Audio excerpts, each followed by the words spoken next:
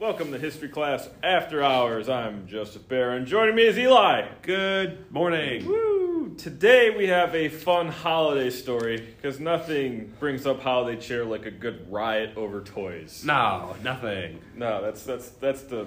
I mean, I guess nowadays you call riot over toys Black Friday, but you know. But even that's calmed down.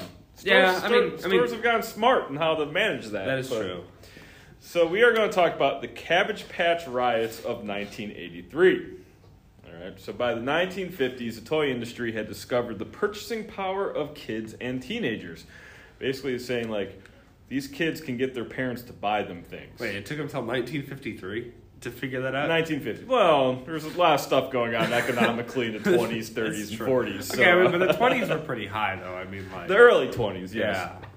So parents were eager to give their children toys that they themselves could never afford because of the Great Depression, and they wanted to give them a life that they never saw because they grew up in a time where most people did not have a whole lot of spending money.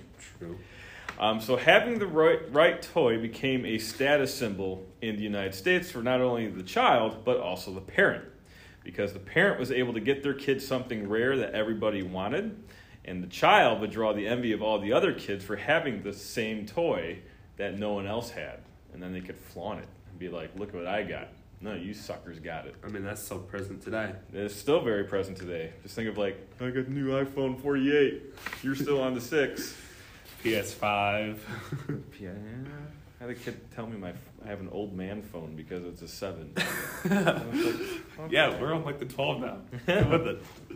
So, the trend would start in the 1950s with the original Mr. Potato Head. And if you've seen pictures of the original Mr. Potato Head, I can't confirm it. But from the looks of it, it looks like an actual potato where they just stuck arms and legs into. It doesn't look like the plastic Mr. Potato Head that we all know today. Like in Toy Story? Yes, this looks like a straight up potato that you put with arms, eyes, and legs that you just throw in there. Did the potato come with it? Yes. But anyway, that was a hot selling item. But because of basic economic principles such as supply and demand, demand is typically higher than supply, which will cause shortages. And so because of the fact that everybody wants to get their hot toy of the season, because of the shortages, conflict is going to be inevitable as people are competing to get the good that is in short supply. And then there's scarcity. Scarcity. Look at you throwing econ terms out there. I know. These principles can be seen in the classic Office episode, Moroccan Christmas, where Dwight buys up all the dolls and sells them at a marked up price to what he calls loser parents that are looking to satisfy their kids. It's a great episode if you have never seen it. That is a perfect explanation of supply and demand. This phenomenon is not a new trend. There have been several toys that have drawn American consumerism into a fury. When I was a kid, I remember everybody wanted to have a Teddy Ruxpin. If you don't know what Teddy Ruxpin was, it was this creepy animatronic bear that you would put a cassette tape in its back and it would sing to you and its mouth would move. And you could buy different cassettes for the bear to sing and talk to you. Feels weird. It was like $100 back then, which was a lot of money. So it's like the Build-A-Bears of today? Yes. In 1976, the big gift was My Pet Rock. Okay, yeah, I've heard of that. It's literally a rock in a box. That was it. Yep, I've heard of that.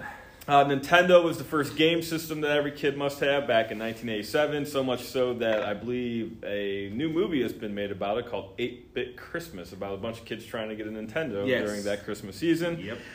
Back then, games actually came with multiple controllers and games to play. You didn't have to buy them separately. What a novel feature. Since then, whenever new gaming system comes out, it's a must-have, all right? So, like, Nintendo Switch, when that came out, everyone had to have it. The PS5, the Xbox, all that stuff. There's been different variants of Elmo that have been very popular. Me, personally, I think the scariest are the Tickle Me Elmo and the Hug Me Elmo. You remember Tickle Me Elmo? Yes. You tickle him and he goes, hee! Yeah, those... Kind of creepy. They have a dancing one, too. The dancing Elmo? One, that one's weird. I think one of my kids had Hug Me Elmo. It had, like, these big, like...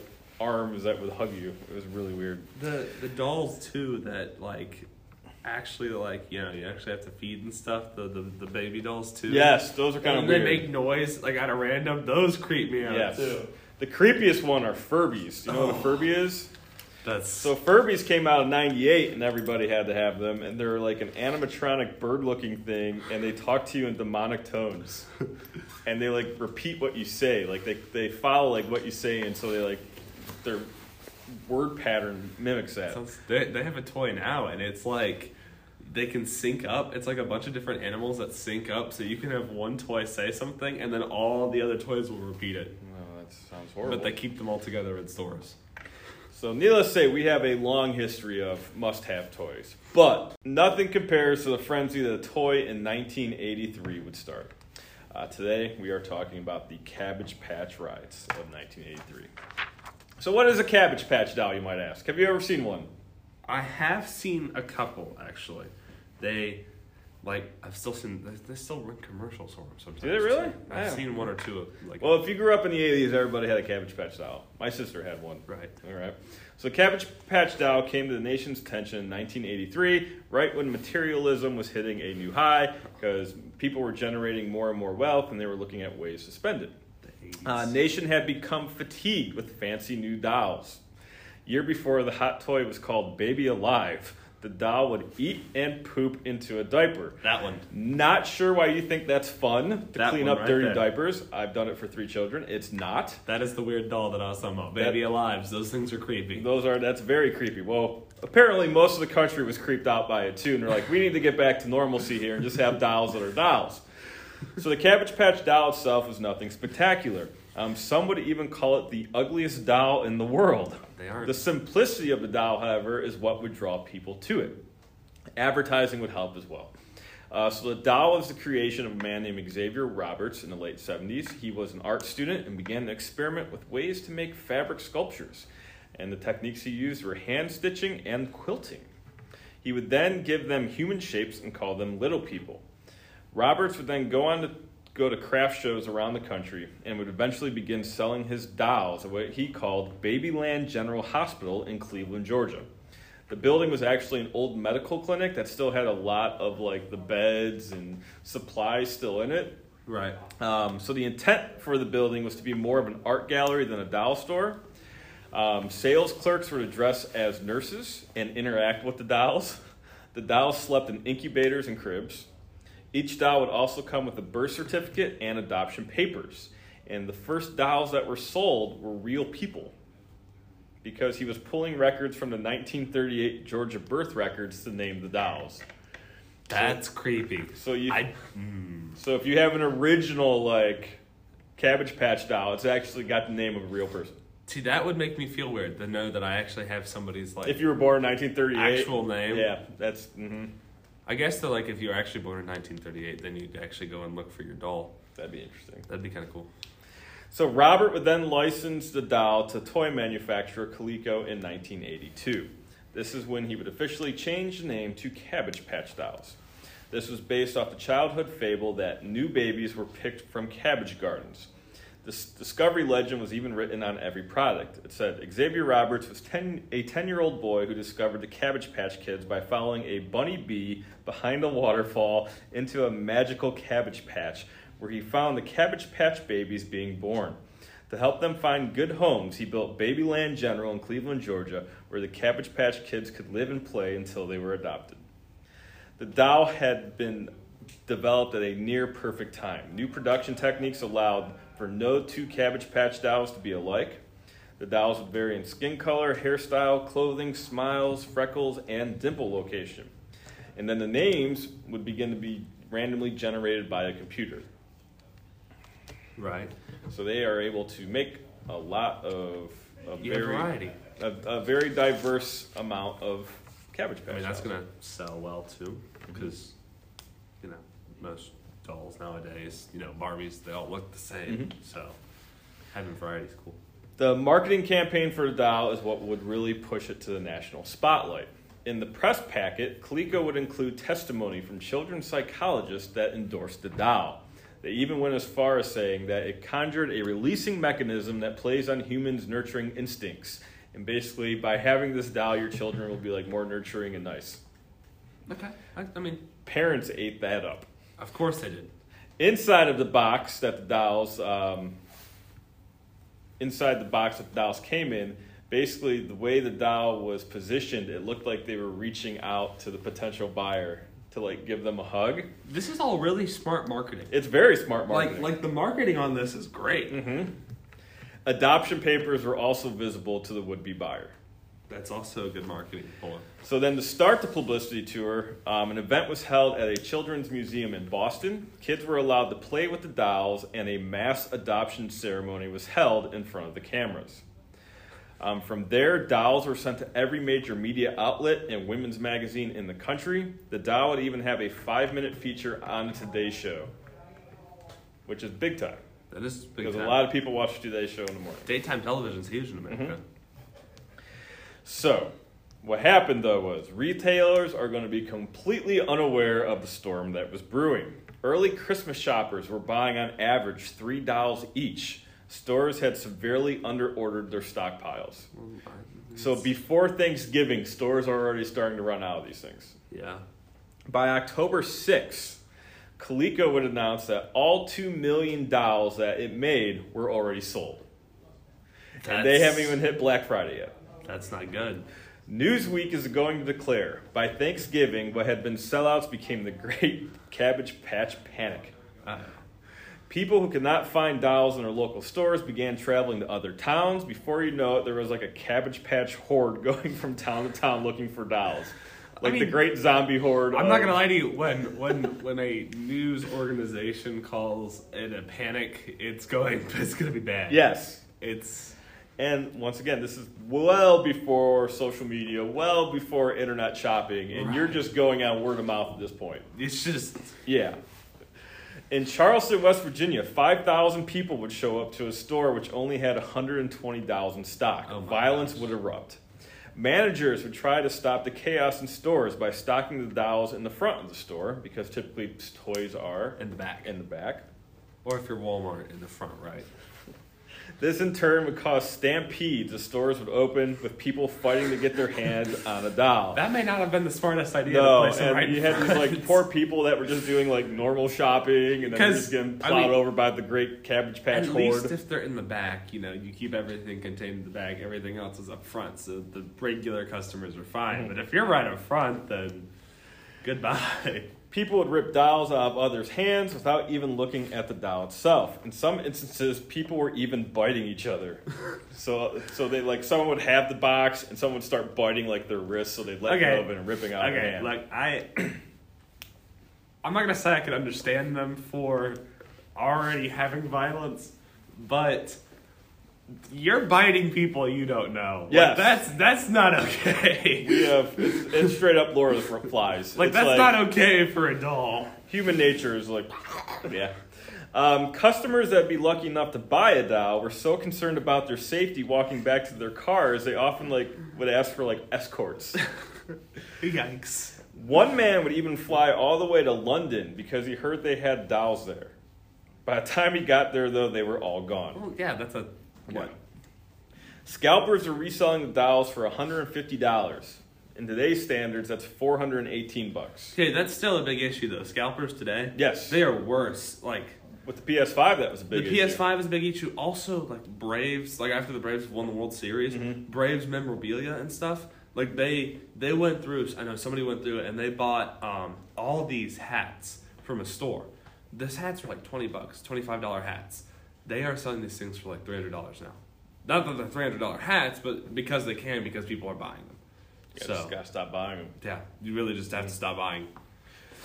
Shockingly, this was shocking to me. The retail price was $25 for the doll, which today's money would be about $65. That's a lot of money for a doll.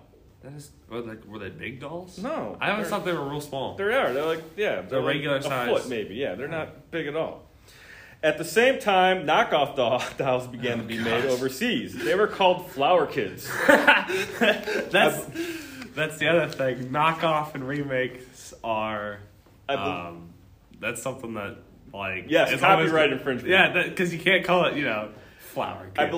I believe they were being made in Hong Kong, and I think the factory in Hong Kong got sued at one point. But I think the factory in Hong Kong got away with it because the doll was different. The big difference was they lacked a belly button, while the Cabbage Patch dolls had a belly button.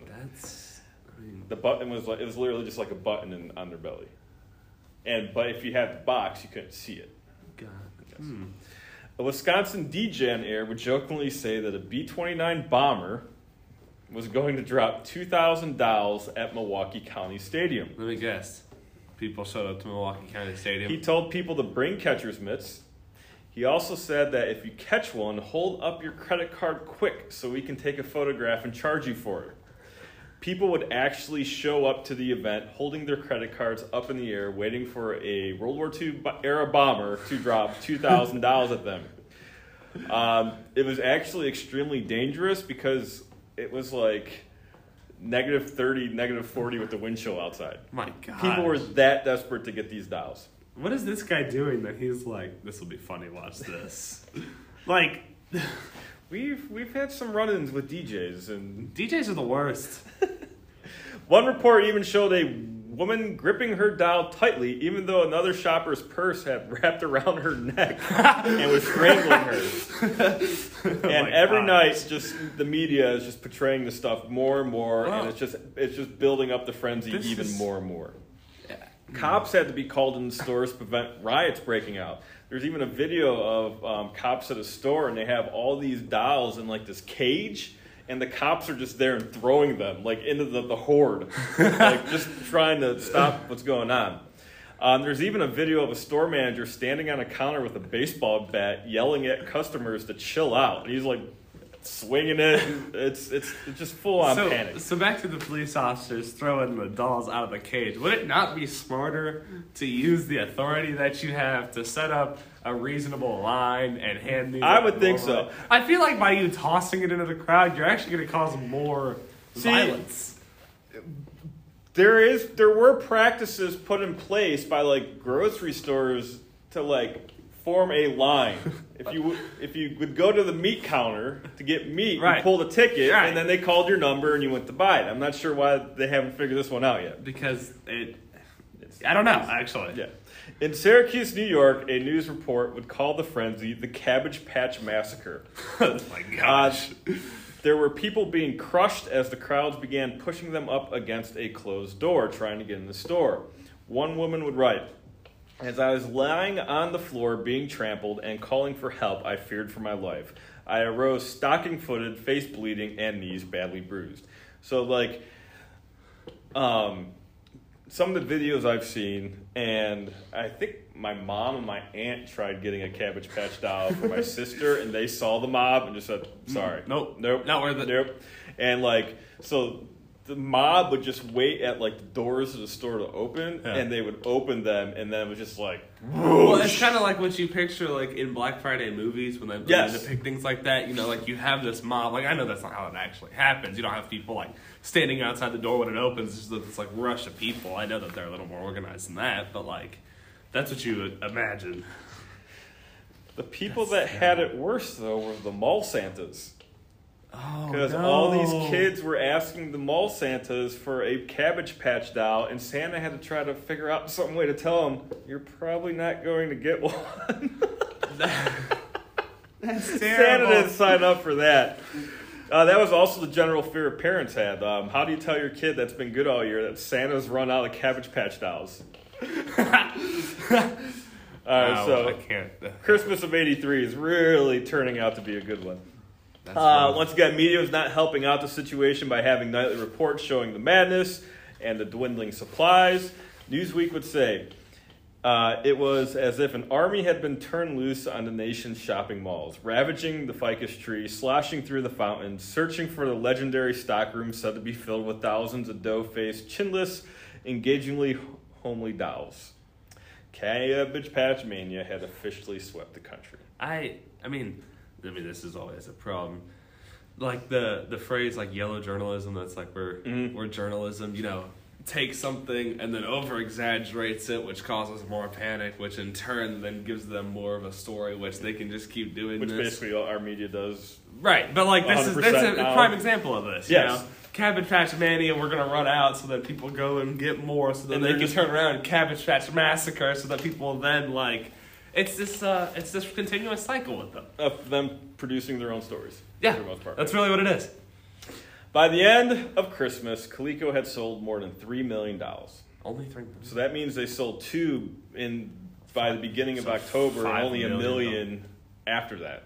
Oh, yeah. They would continue to withhold dolls, though, throughout the year to ensure demand would stay high. Well, that's... I mean, okay, yes, that's smart economically, but... They would even develop an accessory line for the dolls. This included lunch boxes, bikes, pajamas, and even a cereal. This would generate $2 billion alone in 1984. I wonder how many people bought the accessories first, and then were like, all right, now we have to find the doll. I think they didn't have the accessories until like 84. Okay. They're like, oh, now we can sell them more stuff because we know they have the dolls. So it kind of calmed down a little bit, but not like... No. There was even a Cabbage Patch Kids cartoon that I remember. It was kind of creepy. And there was a movie called Jingle All the Way. I think it was early 2000s, late 90s. Arnold Schwarzenegger. I've heard of it. They're like fighting over a toy. It was loosely based off the riots. Of course. Yes. So that is the Cabbage Patch riots of 1983. No way to get you in the holiday spirit more than people biting each other and strangling people with purses to get a doll. Poor mall Santas. Yeah, they are the worst. I mean, it's already bad enough to sit in the chair all day and handle children. Yes. Like literally doing the same thing every day for hours. Mm-hmm. Especially like crying children. But to then have to tell children, I don't know if I can get that. Is the elves went on strike. Don't think they're producing enough. I wonder if there's ever been like a mall Santa strike. I'm sure there has to be. I'm sure at some point in history, mall Santas have just been like, you know what, we're going on strike. I gotta ask my sister if she remembers. Because my mom and aunt went to go buy her a Cabbage Patch doll, and obviously she didn't get it. She did have one eventually, though. Oh yeah, because eventually, they'll keep producing them, but it backs off and more people buy them. But yeah, so there you go, a nice holiday lesson on economics.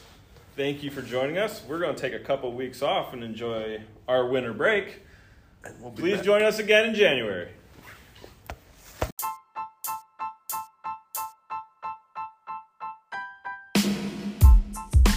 Thank you for tuning in to History Class After Hours, the show where we talk about the things your history teachers didn't have time to teach you. If you wanted to stay updated on upcoming events for the History Club, please visit www.starsmillhistoryc.wixsite.com/2020. If you liked this episode, please share it with your friends and subscribe to our channel on iTunes Podcasts, Spotify, or wherever you're listening. Be on the lookout for new episodes, and we'll be posting every week. Until next time, stay curious.